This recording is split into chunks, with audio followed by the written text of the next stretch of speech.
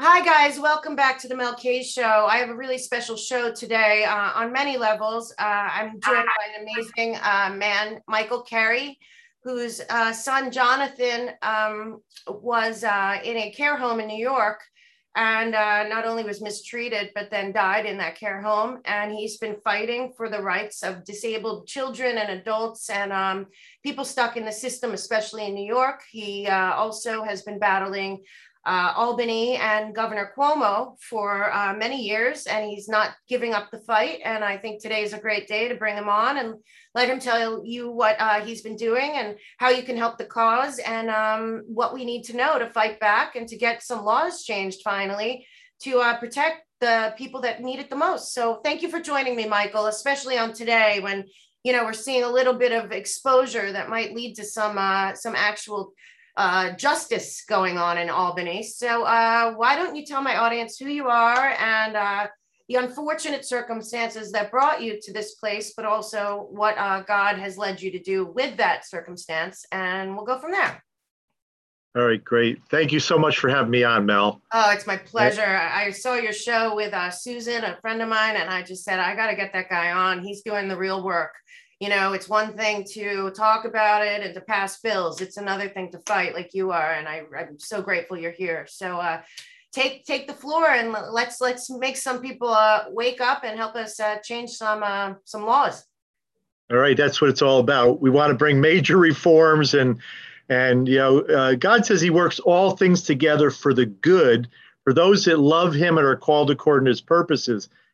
So a lot of bad things can happen in our lives. But if we love God, we know He's called us to do things.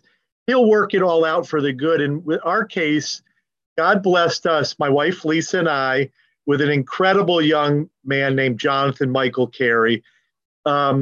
He's in heaven now 14 and a half years because he was killed by individuals that were supposed to care for him. And it was not just the men in the van that horrible night.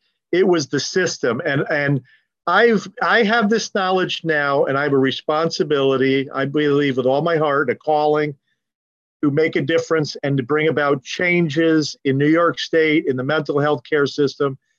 And I made a vow and commitment, not only to the Lord, but to my son, Jonathan, who's alive and well in heaven, that I would not forget his friends. And I'm not going to forget his friends.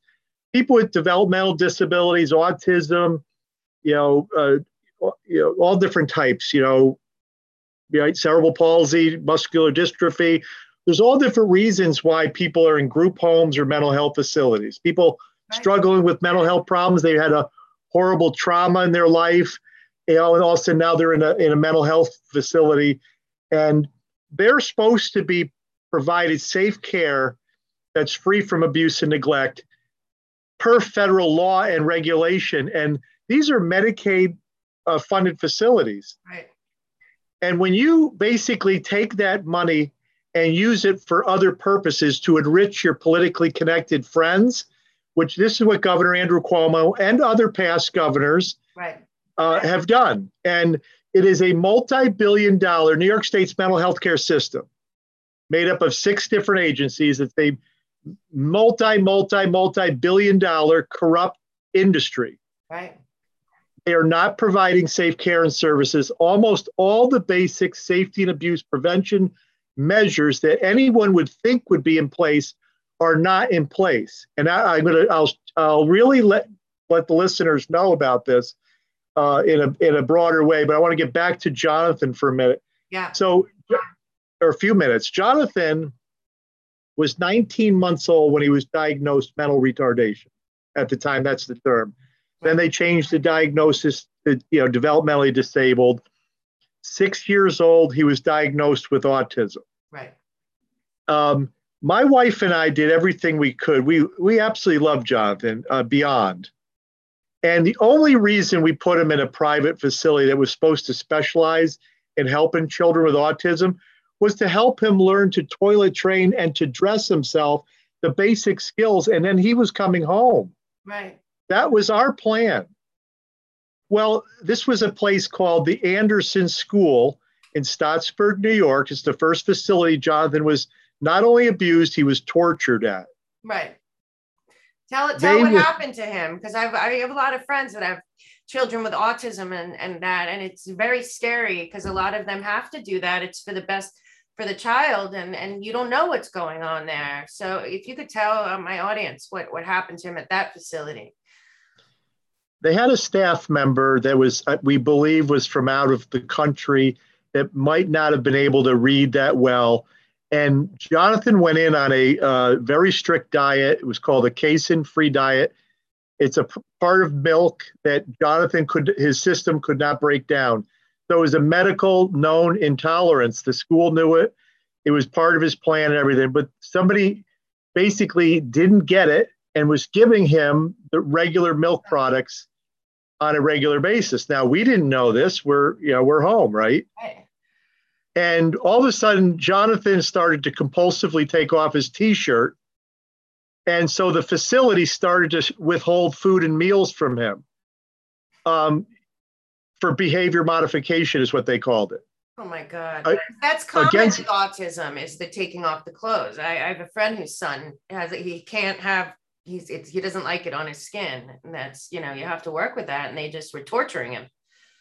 Well, Jonathan didn't have a problem, and all of a sudden it surfaced. They didn't even look into what possibly was the cause of the new issue. Right. They went right into directing staff to withhold food and meals from him when he didn't have his t-shirt on. Oh my God. Now, this is the horrible, just so everybody gets a understanding. So this is a private facility. It looks like a college campus. It's smaller, but beautiful, beautiful new grounds, school, a home, everything. But the hire unqualified people. Right. And then they have a system in place that when there is abuse and neglect, they keep it from a local police, 911, the local police, the DAs, the criminal justice system, and they internally cover it up. Right. Well, we find out later, after Jonathan's withheld meals for 5 weeks or more.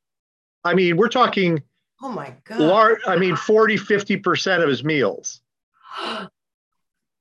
Like that's so crazy to me. These people are supposed to do no harm, right? There's supposed to be a doctor overseeing this. It's just insanity. But I know there's hundreds of kids like him. This is horrible, and it's going on still. A lot of these facilities are doing all sorts of things against the law, right, against the parents' knowledge. And then my son was nonverbal. He couldn't tell us what they were doing. Now, the thing is, we were very active parents. We saw Jonathan every weekend, except we missed a few during this window of time. And the reason being, my wife's mother was very ill. She went to the hospital and she passed away. We had a funeral. So we missed a few weeks. But Jonathan, the pattern for us, for Jonathan being there for a year and a half, was he would come home every other weekend, Friday night, and then our school district would send a little bus down, pick him up about an hour and a half away, bring him home, and he'd be with us till Sunday afternoon. And then they would send the bus over and they'd bring him back down. Okay. We would call every night and, talk to him and, as best we could, and, he'd be giggling and, you name it, right? Usually. Right. And we just tell him, we love you, Jonathan. We can't wait to see you. We're going to go look at the horses and all these things, all the things that he loved to do. And then we would go see him every other weekend. So we would see him every weekend, talk to him every night. And these people the administrative people directed staff. And later on, after, a whistleblower pointed that you got to take that bag, and in the bag was a communication logbook where they were communicating, Jonathan, no shirt. He refused to eat his lunch, refused to eat his dinner. So they were documenting all these, these things that they were doing secretively, right? Right. And we were handed this document, and thank God we were able to get Jonathan out of there. We thought there was proper, investigations and there would be proper arrests to follow, which that did not happen. Then my wife and I had to start trying to get the state police involved and the DA's office down in Dutchess County. Well, so this is what happened. Once the state police went into this facility, the state calls up the DA's office, and the DA's to tell the DA to back off. And then the DA's office calls me and says, the state has assured us that they're working proper corrective actions to bring the changes at the facility, and they just want you to go civil direction. We don't want it. We want you to drop the criminal charges. I said, absolutely not. There's 135 autistic children down there, and they're being abused, and it has to stop. And we want arrests, et cetera, et cetera. Well, they made no arrests. The DA's office just covered, and just dropped the whole thing. And now we're home. My wife and I, Lisa, and our other son, Josh, are home. We're trying to care for Jonathan now. Now he's severely damaged more from the massive trauma of abuse, severe abuse and neglect. Right. And it wasn't, and I'm just going to say, it wasn't just the withholding food and meals, which you think that would be enough torture as it was. They were secluding Jonathan in his bedroom, having staff hold the door closed like a prison cell to keep him in there. They were not, all the toileting, he was 50% there. Oh my God. They wouldn't toilet him. He lost all that. He was laying in his urine. They put up paper on his window so he couldn't look out. Nobody could see into his room. They took his bedding. They took his clothing. God, like he was in jail. God. They took his pictures. They took his stuffed animals. They took everything. God. Oh my God. So he must have had like PTSD and like abuse. He didn't have abuse before he went in there. Now he's coming out, probably scared to death of everything at this point.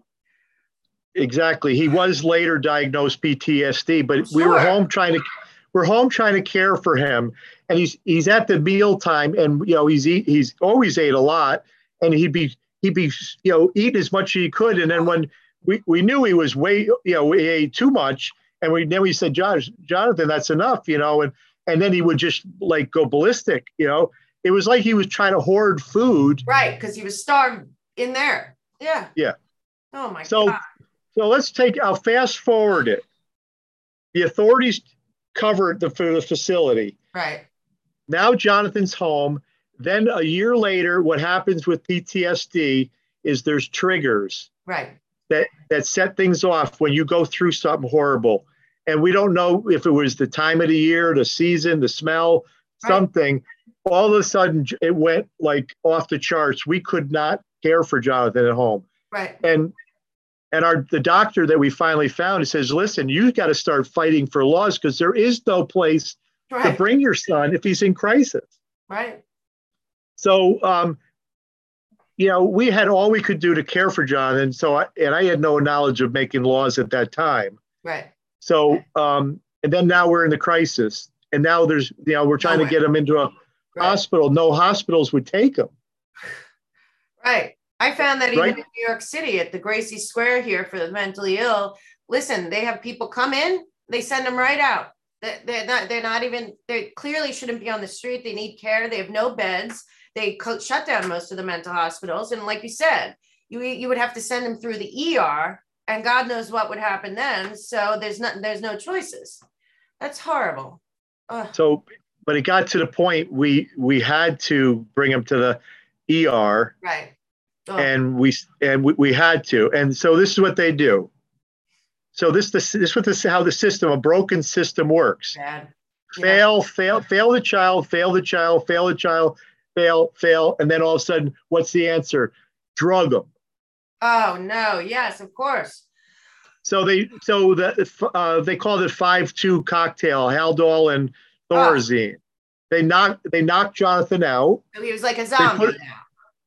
Well, temporarily. They put him in 4-point restraints in a cancer ward, the children's cancer ward. Right? So sick. And we're trying to, love them every way imaginable we can. We're begging for help, to get some sort of help, right? Right. then and then they say, well, we found somebody who can help. We think he's okay to release. We were like, how are we going to do this, right? And it was only a matter of time. We were right back to the hospital, and then so the state could not find any place to put Jonathan anywhere. Unbelievable. And then they put him, and they made a place about 20 minutes from our house. They created a bedroom for him at Oswald D. Heck or O.D. Heck Developmental Center. Okay. 20 minutes from our house. And there was like no other option. Right. And so we're trying that there's no other option. It's completely insane that this is how they treat people. And it's unbelievable. I'm so sorry. And I know you're not alone, but my God. Ugh. So so he's doing, it takes him a while to regain trust and us. And we didn't know that, we weren't aware of the systemic problems across the board. Right. We're thinking it was just a bunch of crazy, abusive people down at the Anderson School, which is now called the Anderson Center for Autism. Oh, if anybody wants to know, they proclaim to be like the top of the notch at this. They have a history of rampant abuse and neglect down there. Right. And long before Jonathan, and they got all these people down there that are on the board that are run hospitals, CEOs and whatnot. And then you got the media down there in Dutchess County guarding and protecting the school. Right. And so they hide it all from the media, the police, the courts. Right. And they successfully cover up literally everything. Right. So I started to not only after them not doing their job down in Dutchess County, I knew we had to do something further. So we started by actually, this is a supernatural encounter. My wife had a dream. And in the dream, she was sitting in an old-fashioned library at a wooden desk, and she was flipping through these laws on parchment paper, like these really old laws. And she's flipping through this in her dream, and she stops, and it says Jonathan's Law across the top. Wow, that's amazing. And it was not signed at the bottom. And then she woke up. And she told me, I said, Lisa, God clearly gave you that job, or that dream, and we have a job to do to see about getting Jonathan's Law become a law, so parents and legal guardians can access abuse investigation records and documents. All along, the state and the facilities would seal these documents, hide them from the police, but also from the families. Right. So they guard their abusive staff from the prosecution. Right. They protect themselves from the civil lawsuits, because parents can't even get the information. No. So now Jonathan's at OD Heck. He's doing pretty good. There's a few questionable injuries. They said, "Oh, Jonathan must have fell off his chair. He must have this or that." It's always blaming the child. Right. Well, and then my wife and I finally are able to get away on a cruise. And then I'm buying T-shirts and hats with my wife on the island of St. Thomas, and I get this feeling I got to call back to my office. Like now, I said, Lisa, and she knew something was wrong. So we walked across the street and called back to my employee, and he said, Mike, something really bad happened. Just be strong. And what happened is that at a moment of time, our friend who was an attorney, they were looking for us because we were in the Caribbean on a cruise, and my son, Jonathan, was killed the night before. And we got the news at the payphone that Jonathan was killed, and they tried to revive him, and they could not revive him. And my wife and I mean, we collapsed to the sidewalk, and just utter devastation, wailing, literally. And thank God some people from the boat, some pastors and their spouses were able to help us to get back to the boat and help us to get a plane off the island to get home right away. But I could tell, how do I put this? God had a supernatural plan in the midst of it. And God knew Jonathan he was in a system where he was going to be abused over and over and over again. And God wanted us to shine a light on that to us. And then he called us to basically shut down our family business. And we live 4 or 5 miles from the Capitol and the legislative offices. And doors started opening up to get in with some of the leaders at that time, the Speaker Silver, right. Senator Bruno, the majority leader. Ultimately, it was Governor Spitzer. We finally got in with him. Right. And things got set in motion, and we were able to get Jonathan's law in May of 2007. Jonathan was killed in February 15th, 2007. 3 months later, we were able to get the law in Jonathan's name. And what is the law? What does the law state? So the state or the law says that all abuse investigation records and documents have to be released, excuse me, to parents and legal guardians within 21 days after they make the written request for it to the investigatory agencies after the investigation is completed. Right. The other part was the facilities are supposed to notify the families within 24 hours, give them an opportunity to be in with the supervisor within 3 days, and within 10 days, to go over what's going on, 10 days, a written corrective action plan. So here we are, and I'll tell you this. Governor Spitzer had no intention of getting Jonathan's law. They did everything imaginable to stop it because the key is for any cover up is to make sure the documents and evidence disappear. They're either not there or they disappear. Right. So you have to go through that. I believe because I had a personal experience with this program that I think you had to deal with where. You can't even go directly. You have to make a complaint through the New York State Complaint Board. It's not like a normal. And then once it gets in there, you don't know what's happening. And then they take it forever and ever. And then you call and what's going on with the investigation? There's never an answer. And what happened in a situation I was involved in, by the time they finally got somebody, they said it was too late.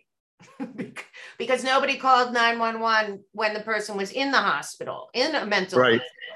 It's like, and I'm sorry that happened to you. I've been trying for 14 and a half years to reform the system and get the calls that are criminal in nature, physical and sexual abuse, and medical emergencies, and where somebody's the ultimate one where somebody's found responsive, that the staff have to call 911 by law. And if they don't, it's a felony.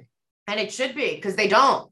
And I saw this myself. So, it's crazy because they don't let you. And then after the fact, when you go to say the mayor or the governor and you file a formal complaint with the Office of Mental Health or whatever agency, the health homes, whatever they send you to, then they put it into some human rights division. And then you're told like, well, we looked at it and there's nothing there. And you're like, how can there be nothing there? So continue, because this really needs to be addressed because there's going to be a major mental health backlash after this year and a half of what they've done to our communities with the lockdowns and stuff. And there's going to be nowhere to put people that are seriously mentally ill and have all these development disorders. I don't know. And then, also the nursing home thing, it's the same system. So all these people lost their in-laws, locked down with incompetent usually and abusive staff.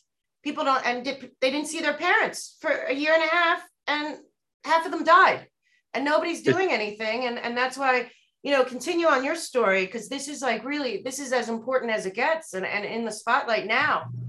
Well, it's absolutely horrific. And I was just going to follow up a little bit on what you just said about the nursing homes.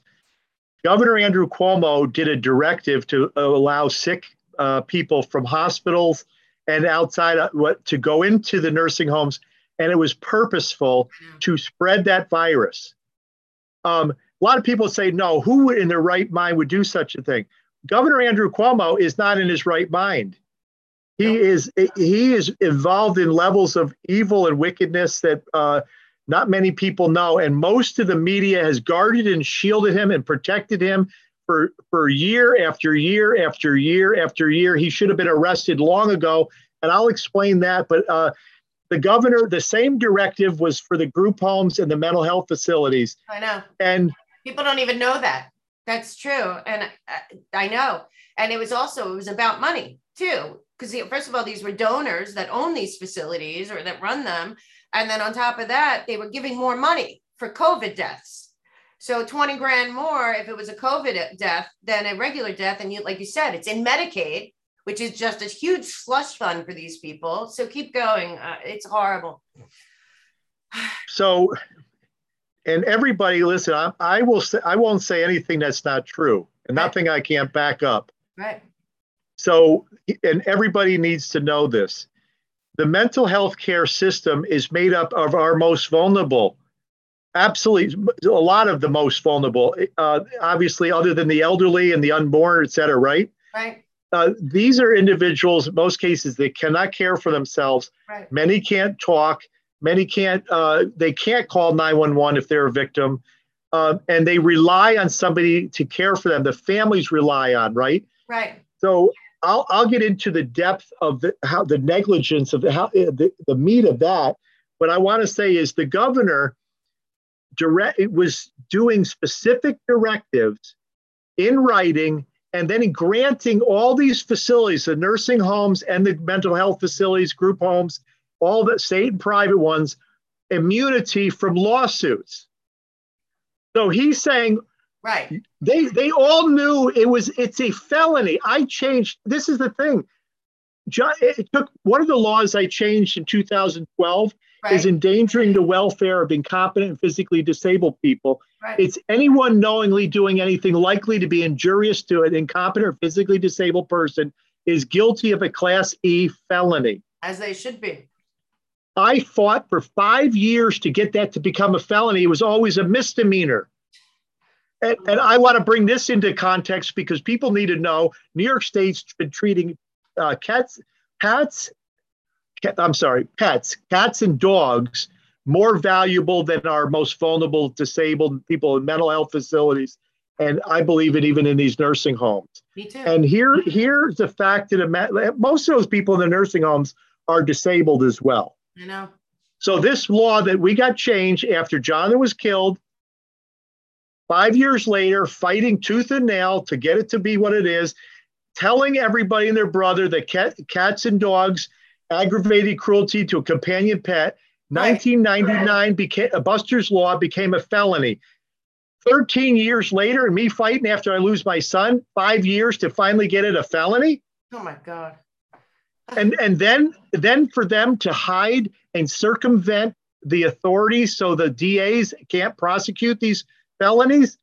I mean, to the tune of 8,000 calls go into that fraudulent state abuse hotline called the Justice Center for the Protection of People with Special Needs. I dealt with them too, and I'll tell you, they give you a code or like a number, and they say, "Okay, we'll take," and then you have to call them back, and then you have to call them back again, and then they never get anywhere, and then they blame you because you didn't get in touch with the authorities when you thought that they were the authorities.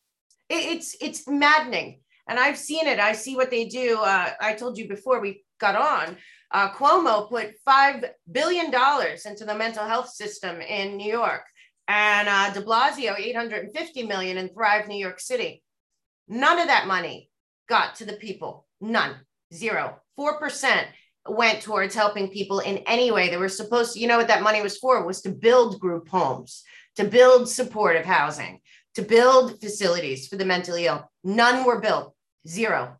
And and Cuomo's still up there. And like you said about Cuomo, he knew about that Nexium cult, that child trafficking cult up in near Albany for 10 years while he was AG and did nothing. His crimes go so far, and so you've had to deal with this too now. So let's talk about Andrew Cuomo. So he was the Attorney General, right? I think it began in '06 or '07. Right. Jonathan's killed in February of '07. Right. I met Governor Cuomo in District Attorney Soares' office, who's Soares is now looking into a criminal investigation of Governor Cuomo, right? Right. Finally, Well, yeah, but yeah, but yeah, happen. I'm going to expose Mr. Soares. Good. Albany County District Attorney David Soares is corrupt. He's been guarding and protecting Governor Cuomo and this fraudulent system all along. And the state abuse hotline is in Albany County. 8,000 calls go there on average every month, and most of it's crimes, physical or sexual abuse, right, or deaths. 11 to 13 deaths on average every day. And I'm not exaggerating, between 4,000 and 5,000 deaths in Cuomo's mental health care system annually before COVID. I know. And I'm telling you, a very large number of them, very large percentage, are homicides. Right. Criminally negligent homicides, according to New York state law. The call goes to now Governor Cuomo, after a New York Times expose, which I fought for 2.5 years. I convinced the New York Times to do an investigative reporting series. It's called Abused and Used. Oh. Please Google it. It's 30 plus pieces. It was a runner-up for a Pulitzer Prize. It's exposed in the first few months of Governor Cuomo becoming governor now. Ugh. But Governor Cuomo knew all along as Attorney General, because I let him know. Right. God only knows how many certified letters. Right. I talked to him personally. He promised to help us. He didn't help us. He didn't make things right after Jonathan was killed. 4.5 years, finally the state settled just before court. Well, after they probably were trying, they were probably trying to make you give up, because that's what I saw they do. Once you start fighting the state, especially Cuomo and the Office of Mental Health and this justice place downtown that like pretends to take the case, and it never goes anywhere. And what they're trying to do, I think, is make the victim or the victim's family give up. And they think that you won't keep fighting, and you did because you have God on your side and your son and your wife. But most people give up, and that's their goal. Exactly. And a lot of people just don't, a lot of families it's so difficult to have children with different disabilities to care for them. A lot of times they sacrifice one income from the two because somebody's got to be home with them, and or one or the two just can't handle it. And unfortunately, many of their marriages fall apart. Yeah. So a lot of times it's a single parent. Now they're trying to make a decision. Do I put my child in a group home? They're getting bigger. I can't manage things. It's just, I can't get the help, et cetera. Right. So, but the families don't know the dangers. They don't know the scope of abuse and neglect. They don't know that their child is going to be their civil rights are going to be systematically violated. Right. They don't have equal protections of laws if they're a victim of a crime. And so the things that are not in place right now, they don't have cameras in these facilities. Right. I found that out here in New York City in the mental health facility that's connected to New York Presbyterian, because I was helping and fighting for a friend, and I said, well, let's see the camera. Let's see the camera footage. They have no camera footage. I said, it's a locked mental health facility. They said, well, we're refurbishing.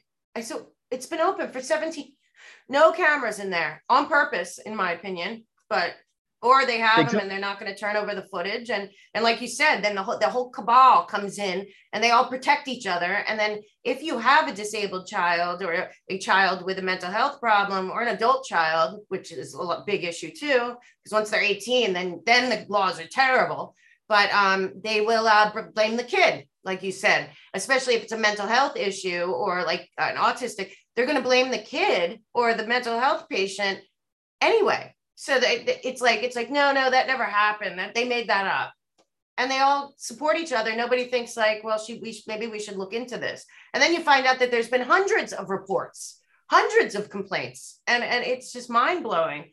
So keep going, because I'm telling you, this is when I saw your interview, I was like, this guy's got to get out there and tell everyone the truth, because this is the least of these that they are sacrificing while they line their pockets. Right. So you're right. So you just mentioned that there's a scripture about what we do unto the least of these. Right. Right. Yeah. So there's another scripture. This is where people don't have a fear of God or consequences for their actions before God. A lot of these caregivers know they can get away with stuff because the system and everybody running the system knows how corrupt the system is. Right. They're profiteering off they're financially exploiting our loved ones. Right. Right. And again, and I'll explain, it's not just the cameras. They don't have the cameras. They don't have in the vehicles.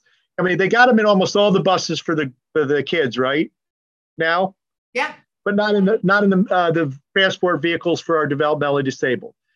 I know another guy. His sister was raped and got some crazy venereal disease from came from the Caribbean or something somewhere, some island. It was right.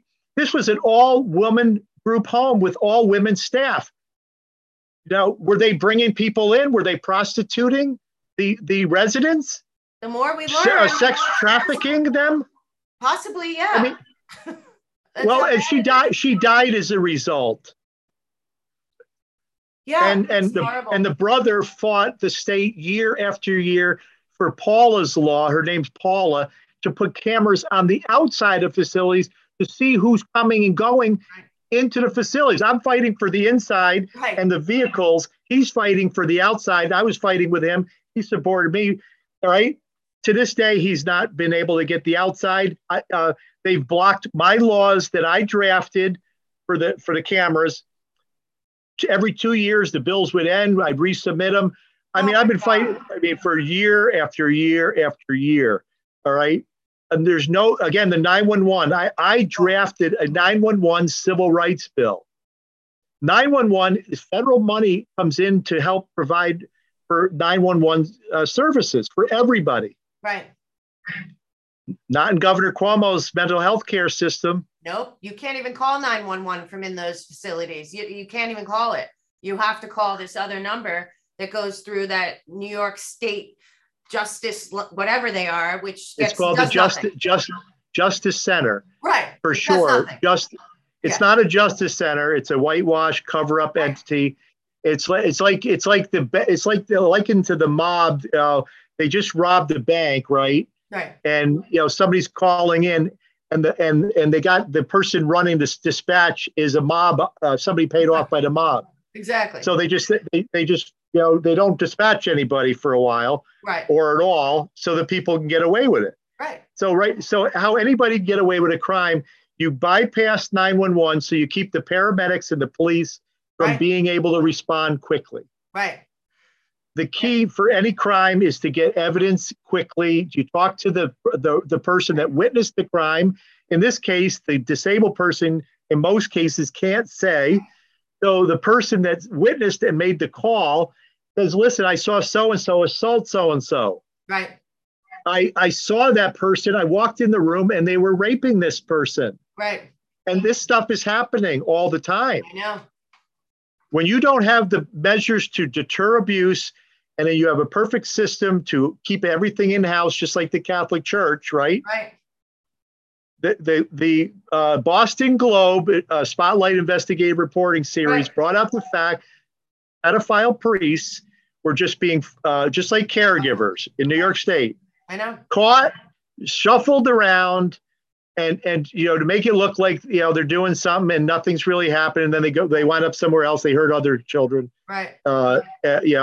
And just one massive thing. So the Spotlight investigative team exposes it. Now the Catholic Church, there's some reforms. They've paid out $4 or $5 billion or more now in restitution to the victims. Right. But right now, they probably all want their family members and then their lives back, and for it never to happen at this point. Yeah, it's horrible. Yeah. But it's so hard to get to that place. And another thing that's going on in there is the hiring. They're not hiring the most qualified people. As a matter of fact, when I was looking into the fraud that is Thrive New York City, What I found out was that they were prioritizing diversity over people that actually had training dealing with people that had schizophrenia or bipolar or autism. They weren't going for the best and brightest people that went to get their degrees to help these people. They were going for the lowest common denominator just to fill a quota. I kept being like, what do you mean that the person handling the inpatient at a psychiatric unit at Gracie Square Hospital has been a doctor for 12 years that got their degree in Egypt and is running the severely mental health floor and doesn't even seem to care and is just handing out drugs and then signing people out, giving people drugs was the whole goal of that place. And they weren't helping people. And I kept saying, you can't just sign somebody out that's not, can't handle being out there on their own, because a lot of these people are adults. Their family can't do anything over 18, which is a law that needs to change. If you're mentally ill and you're certified and you have a history, you need to be able to have advocates and parents, and they don't care. And what they're doing is they put these people out on the street. And, next thing you know, it's a revolving door. A lot of people that go to this Gracie Square in New York City, they go in and out and in and out and in and out. And they give them meds, send them on their way. That's it. There's no help. Well, so wait till you hear this. There's a fellow that lives down the street from me, right where I'm sitting in my office here in Delmar, New York. Right. He walks by all the time. And, I know there's something going on. And, I've tried to talk to him a little bit, be friendly to him. So, we were visiting a couple weeks ago, roughly. And I said, come on in. And I'm just trying to befriend him. And I'm a lay minister. Right. So I try to point people to get where they can get hope and where they can get real help, spiritual help. Right. And I can help him, because I've gone through a lot of stuff. And I have knowledge and I know, how to handle certain things. Right. Well, this young man, he turned on me like really quick. I mean, so some people that have major mental health problems. Oh, yeah. I mean, let's face it, some of this stuff is outright demonic. I know. I mean, a lot of people, I mean, the demons are real. People open doors. Sometimes it comes through generations. Some people are involved in the occult. There's all different reasons. True. And now they're really struggling. They need help. Yeah. A lot of doctors don't know how to help them, so they just drug them, lock them up, or you're saying, they release them to the streets. Yeah. So he's wandering, but he's got a severe need, and he really needs to be in a facility. He really needs a lot of help. Well, he threatened to do damage on my property when he left a couple weeks ago. Well, I'm out today, and I get a text from my postman and said, my card that you're selling out front's got a broken window. It's broken out. This is this morning. Yeah. So I called the police, and we know it's him, but he's constantly in trouble with the law. Right. And they just release him. They either release him there. Or if he's reevaluated, they just release him right back, no problem. Right. So where's the justice? Where's he getting help? And where's us getting justice? I had to bring the safety. That's the other thing that people don't think about. And what I dealt with when I was fighting for my friend was I was told that because they kept letting people out of there that were totally psychotic and violent because they didn't have enough beds. Where'd all the money go? You were supposed to build these facilities. It's all gone. And then nobody was held accountable. Nobody. And they pretended to have committee hearings with the city council. No, all that money disappeared. But then what I found out from when I was talking to people there, trying to figure out what was going on, because I was writing about it, I'll tell you what, they told me that some people come in like that guy and they say, there's nothing we can do for them. They're not even going to try to help certain people, probably somebody like that. They don't want to be bothered. It's too much work. I'm telling you that it is that bad that they look at the people that need it the most and think, and now there's no bail. So all these people that are now violent and living on the streets that should be in mental health facilities, aren't even in jail. And that was bad enough that all the mentally ill people ended up having to go to jail because they had nowhere else to put them. Now they don't even keep them. So New York State is running around with a bunch of, people that really need help that are getting more and more violent, and it's bad for the community and it's horrible for them, and nobody's doing anything except for you. Yeah. Well, hopefully there's a few others, but I mean, I'm leading the charge in this area without question. I've drafted over 30 bills. Oh my God! And wow. The 911 is we got the Jonathan's Law done. We got it a felony. Those are the two big major accomplishments. We got banning withholding of food for meals for behavior modification. We got that done. That should have been done, obviously, decades ago, right? But the 911 civil rights bill, again, would force the places it would force them to clean up their act because they can't do their own internal investigations. Right. This Justice Center, they get the call and then they basically let the facility investigate themselves. So there is no independent investigation. There is no criminal investigation. Yeah. And even with the deaths, wait till you hear this. And I think I might have mentioned on Susan's program, the deaths, the medical examiners or the coroners in the county are required by law to investigate and determine the cause of every institutional death. Right. Governor Andrew Cuomo set up an abuse hotline and fraudulent justice center. Right.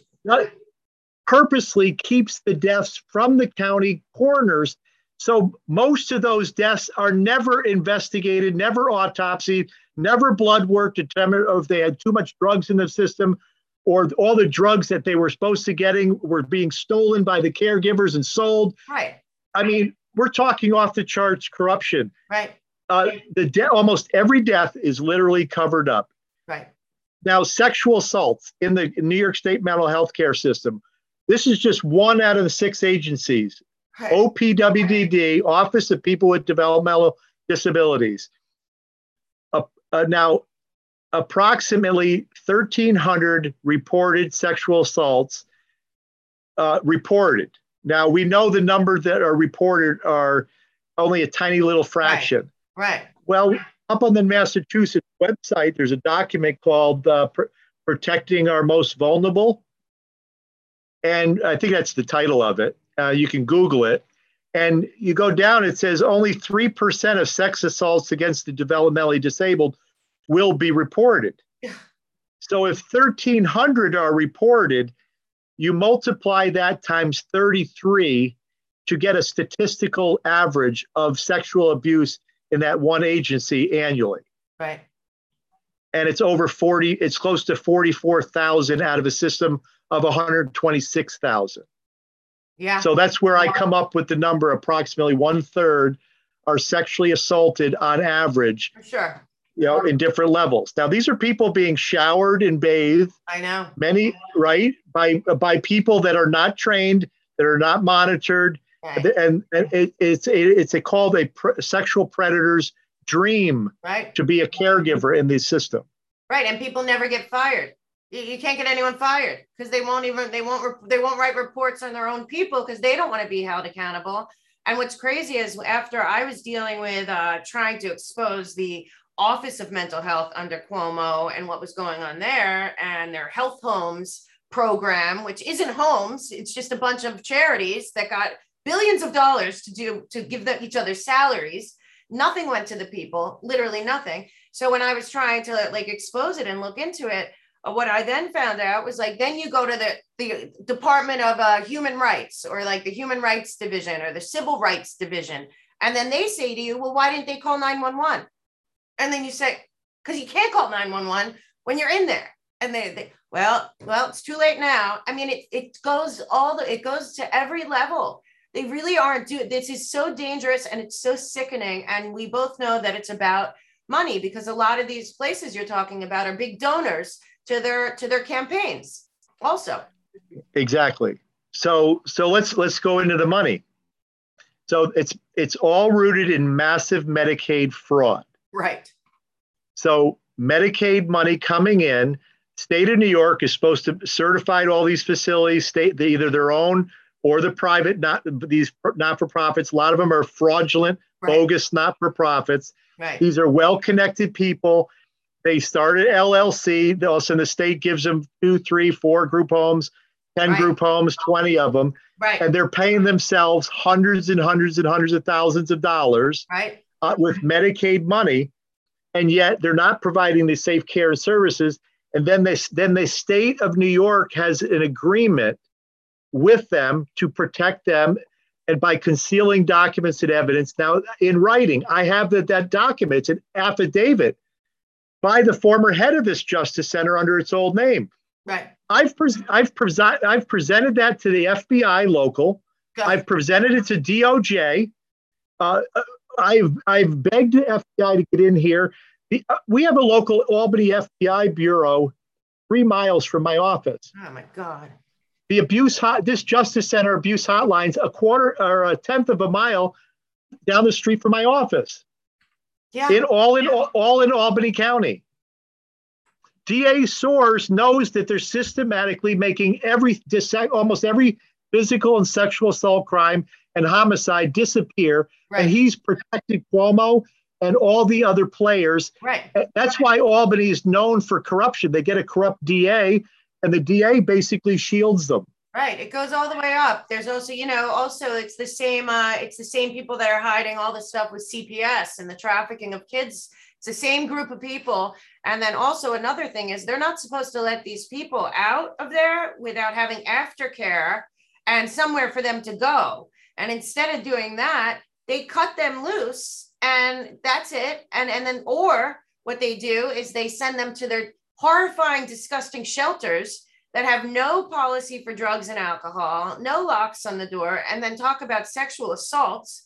And then they wait to be placed somewhere in a bed that doesn't exist.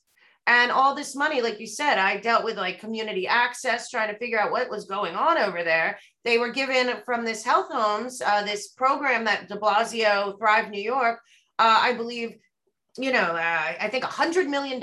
They didn't build one facility. All that money from Cuomo, that was to build because it was a great idea, right?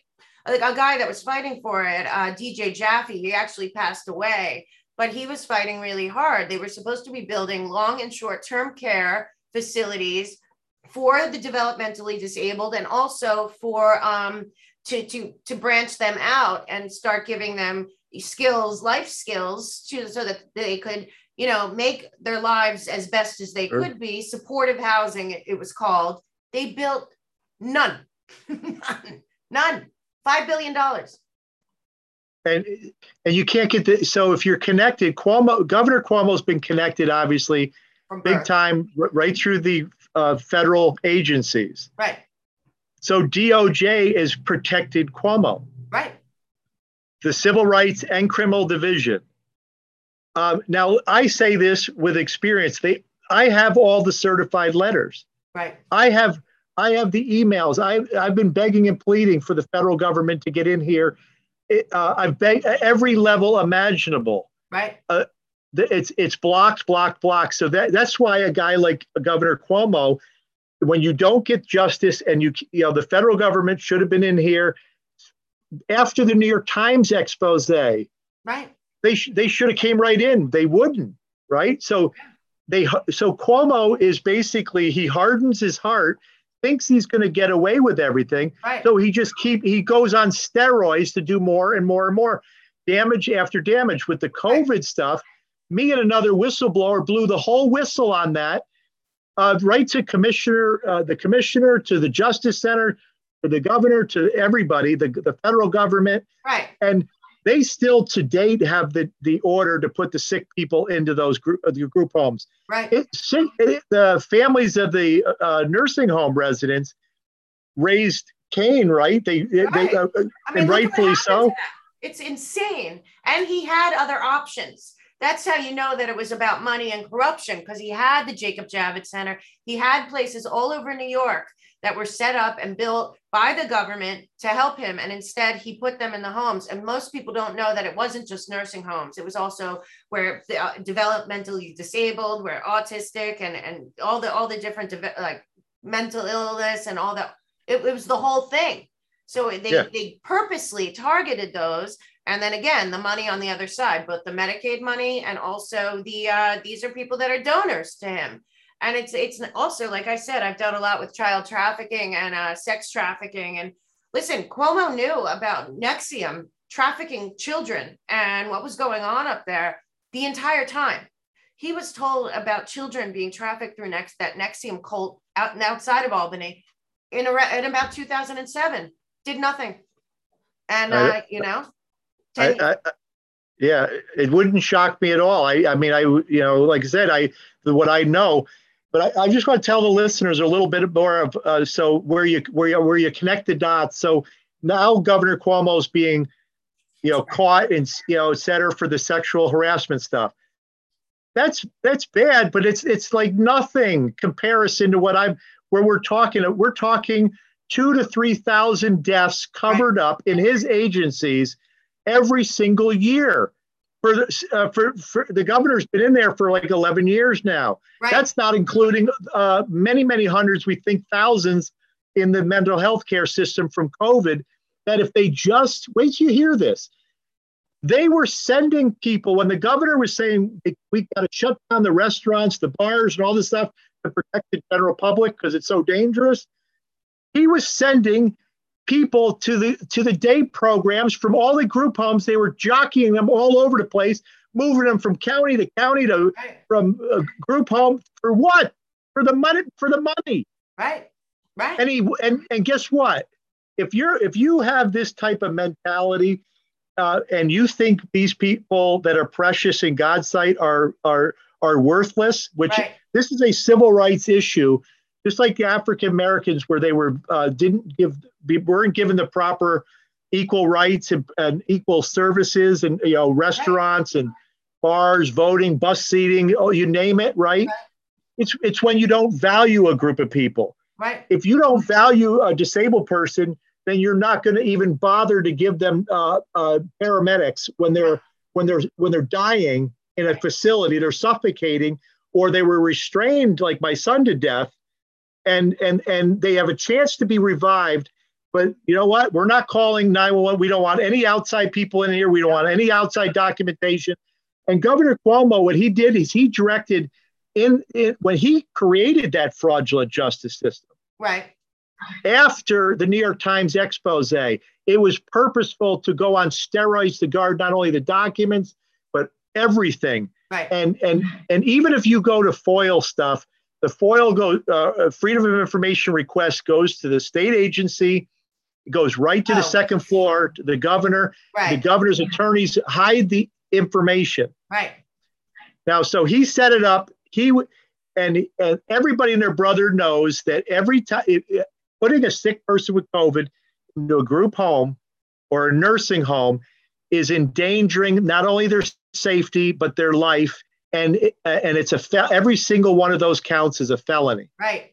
And also he had other options. That's the worst part, is that it had to have been purposeful because he had other options. And then we found out last week that the DOJ under Biden drops the whole case against all 5 governors that had to have been coordinated.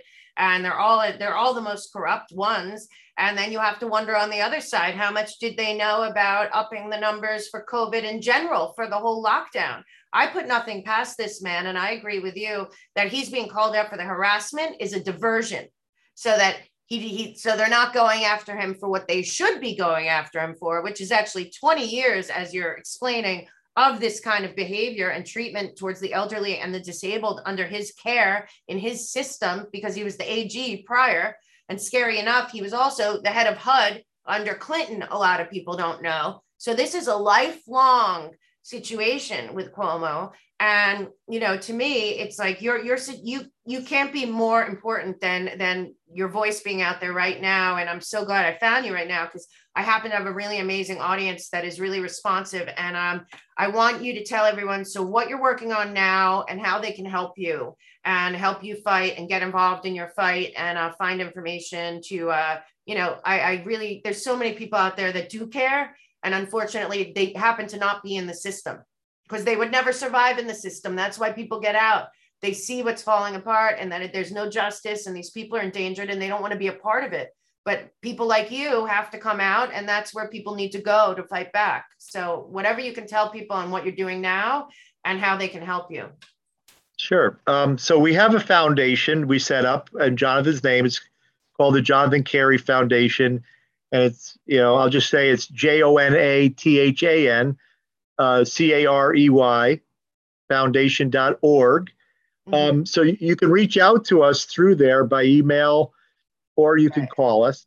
Here, I have it up here. I just want people to see. So we got Jonathan. This is your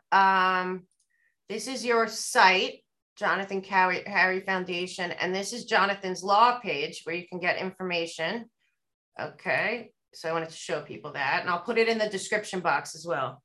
So keep going. Yeah. So one thing is people, if they feel in their heart to do something, this is how I feel.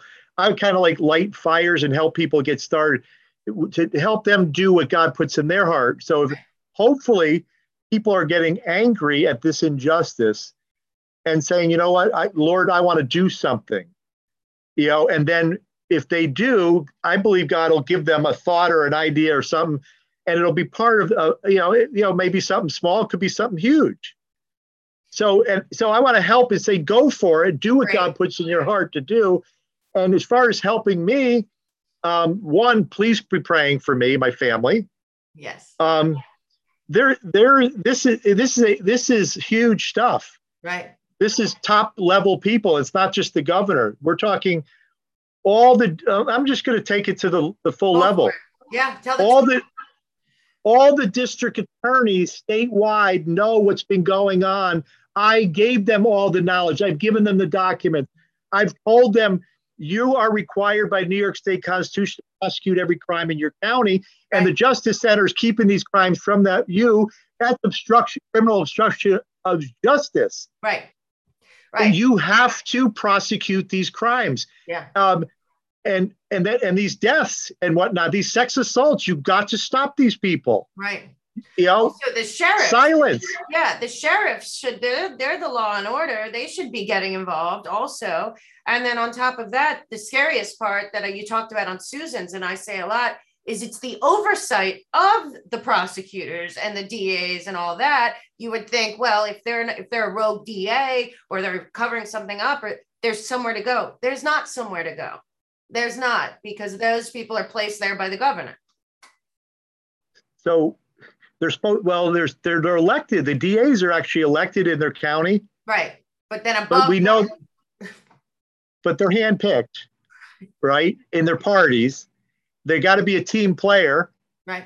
So Cuomo says, listen, we're going to, even though the New York Times came out with this expose and exposed the system, we're going to come up with this scheme basically to concoct this other agency and continue status quo. Right. And we're going to keep these crimes from you, and you're going to be quiet. Right. Right. And how do you get all the Democrat and Republican DAs to allow this to continue to go on year after year after year? They all know. I have the email trail. Yeah. I have the certified letters. Right. I'm at the point where I don't even believe that there's two parties. I think if they're in it, they're all in on it, because there is nothing. There's nothing that's separating them when it comes to this level of corruption. And then there's a whole bunch of blackmail and cover-ups. And I mean, I don't know. It's just so sad. But the fact that there's somebody like your son has to pay the price for this evil. And there's just not enough good people out there that are fighting, or they don't know what to do, or they're overwhelmed. But I do believe people are waking up. 15,000 at least elderly people died during COVID. We don't even know about in the care homes. They're not even mentioning that. And like you said, if they're not giving them numbers anyway. And we can't let him get away with this. And, they might want to distract us with his sexual harassment stuff. But I think it opens the door for somebody like you to really get out there and lay it down. This is about 30 years of a corruption in this system. And it's, these people can't fight for themselves. So we, the people that care about God and justice, need to do it. Amen. Amen. So there's laws. People can fight for laws. I will tell people, if you don't know how to do it, I will encourage you how to do it. Great. And so they can find it's not as difficult. not as difficult as people think. Right. It is hard work, and you got to persevere. Right. But the other thing is, if you could consider helping our foundation, we exhausted a very large portion of our settlement that because I gave up the income with our business. I know. And then I hired staff. It's just me now. I don't have a secretary. I could use a secretary. Okay. Really. So I need the resources to pay the secretary, right? Right. And I can't keep up with everything. But the thing is, I got the fire burning within me. I can help light the fires in other people to activate them into doing things. We did find out through research there is no 911 requirement by law across the entire nation. So we want it to be done on a national level. 911 civil rights bill. We want to end this discrimination in civil rights where the New York State Constitution and the U.S. one says everybody's supposed to have equal protections of laws. Right. You can't have equal protection of law if you are a victim of a crime and they keep it from the law enforcement, the DAs, the right. laws, the courts, the whole 9 yards. There's no justice there. Nope. And I'm saying we can change that. Right. I'm bound and determined that we're going to get that 911 changed. And if we got to get rid of this Governor Cuomo as quick as possible. Right. And we got to get the cameras in place. Right. And these deterrences and safe working hours. The guy that killed my son worked 100-hour weeks with autistic children. It's a known cause for abuse. There's no way you could do that job safely. No. Working those hours. No, and with a ton of overtime and people signing off on him allowed to work those kind of hours, knowing that it's putting the kids at risk. They don't care. I've dealt with this. If I didn't deal with it when I saw you, I said, "Oh my God, thank God that somebody's talking about this," because they act like it just doesn't exist, and it should be the most important thing. And I want people to know: can people donate to help your cause? I mean, it's the real deal. Like, this is where people's money needs to go. Because you're David and Goliath when it comes to fighting the government, especially this one in New York is so corrupt. It's ridiculous. How can people help you financially? Is there like somewhere they can donate on one of the websites? Yeah, right on the Jonathan Carey website, there's a donate button that goes through PayPal, and we would really appreciate help. There's our addresses there. If somebody wanted to send a check, they could donate by credit card. Yeah.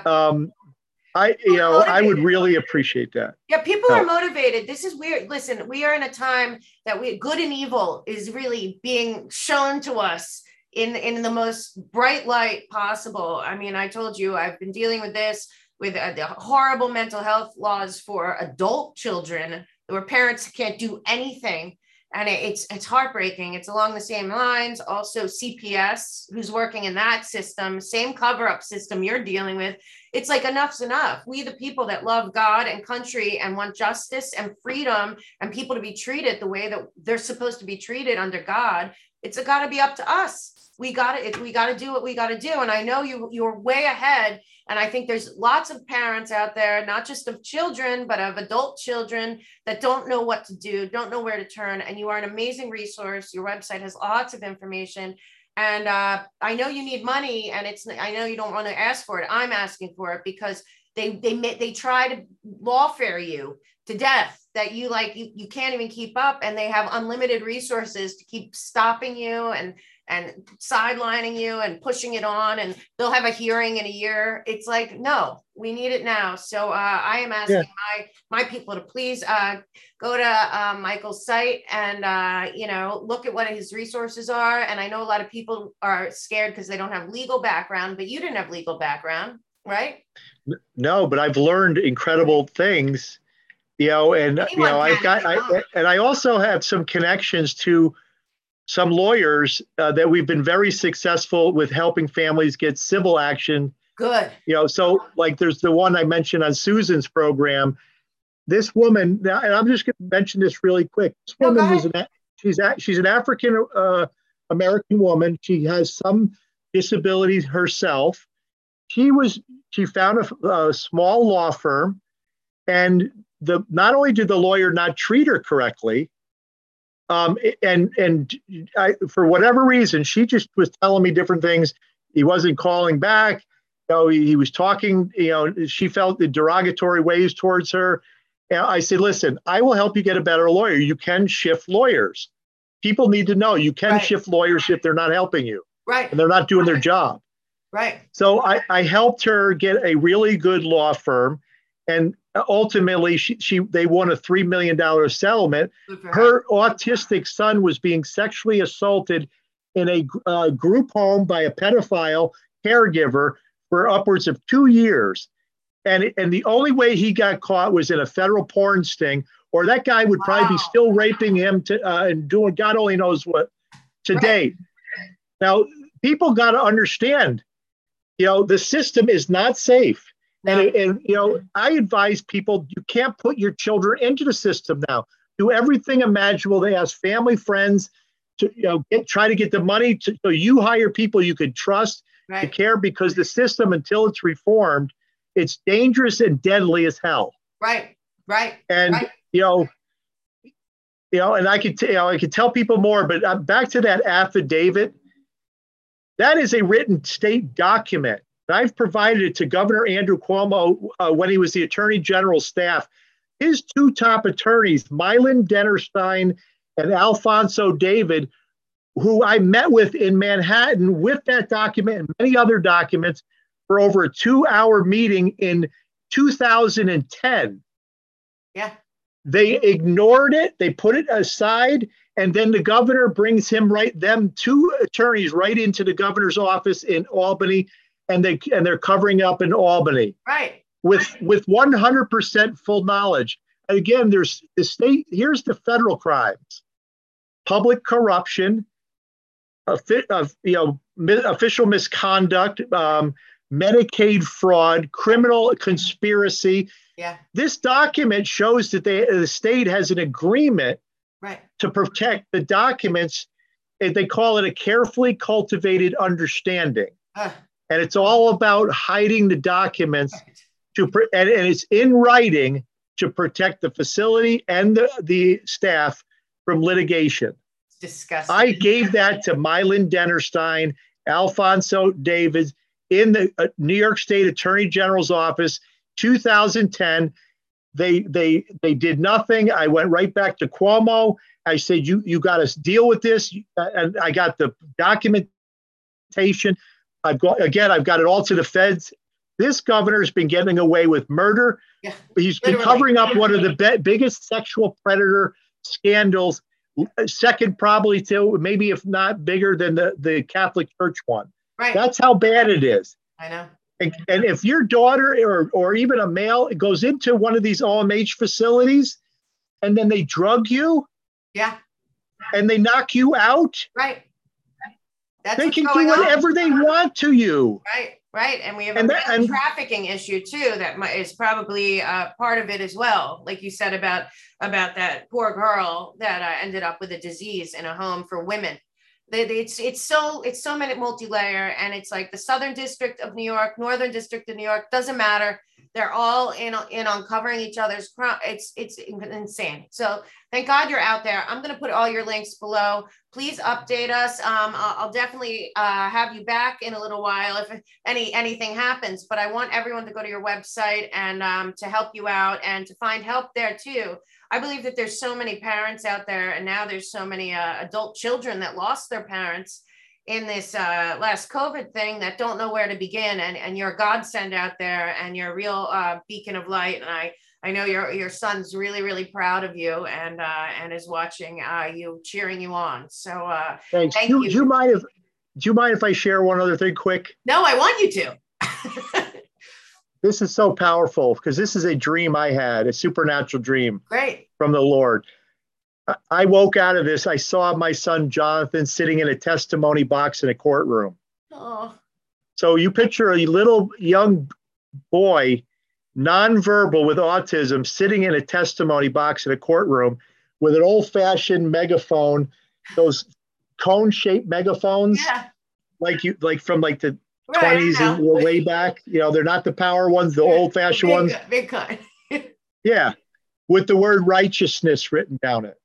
Wow. And I woke up, I said, Lisa, God is going to use Jonathan to speak and testify and speak loud and clear for righteousness. Yep. And what happened to Jonathan, the sufferings that he went through in those facilities, and everything that we learned, God gave us that knowledge to bring about changes and reforms to protect his children. Right. And it's a calling, it's a responsibility to him who's given much. Right. Much is required. I have a lot of knowledge. I will give that knowledge away.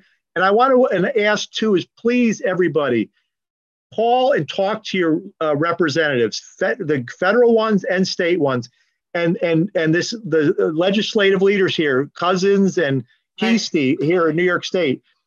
They know about all these laws. They know about they know about these problems. They have to address this 911 issue as discrimination. We got to stop this. We got to give these precious people in these homes and whatnot minimally the equal services and protections of laws in 911.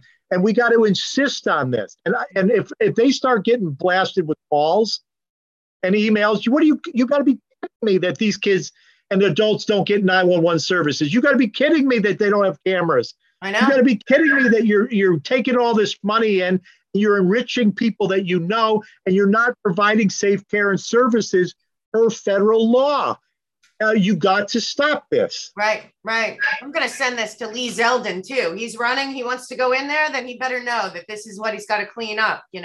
We have to stop electing people that say they're going to do stuff. We need people that are in there that are actually going to clean it up, because it's clear that you've done a lot of work, and all people have to do is put your work into action, and we could have a lot of serious changes that would then cause a domino effect, because that's what it's going to take.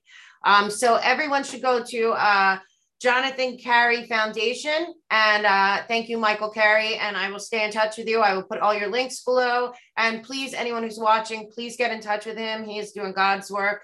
And right now it is God's war. And we are all on the front lines trying to fight against evil. And Michael is a real standout and a true warrior for justice and the truth. So thank you so much, Michael, and I'll check back in with you, and good luck, because you are really making a difference, and I hope everyone hears this, and I'm going to share it everywhere, and I will speak to you again. Thank you so much. You are really a gift. Thank you, Mel. You're such a gift. Thank you very much. Thank you. God bless you. Bye-bye. Bye-bye.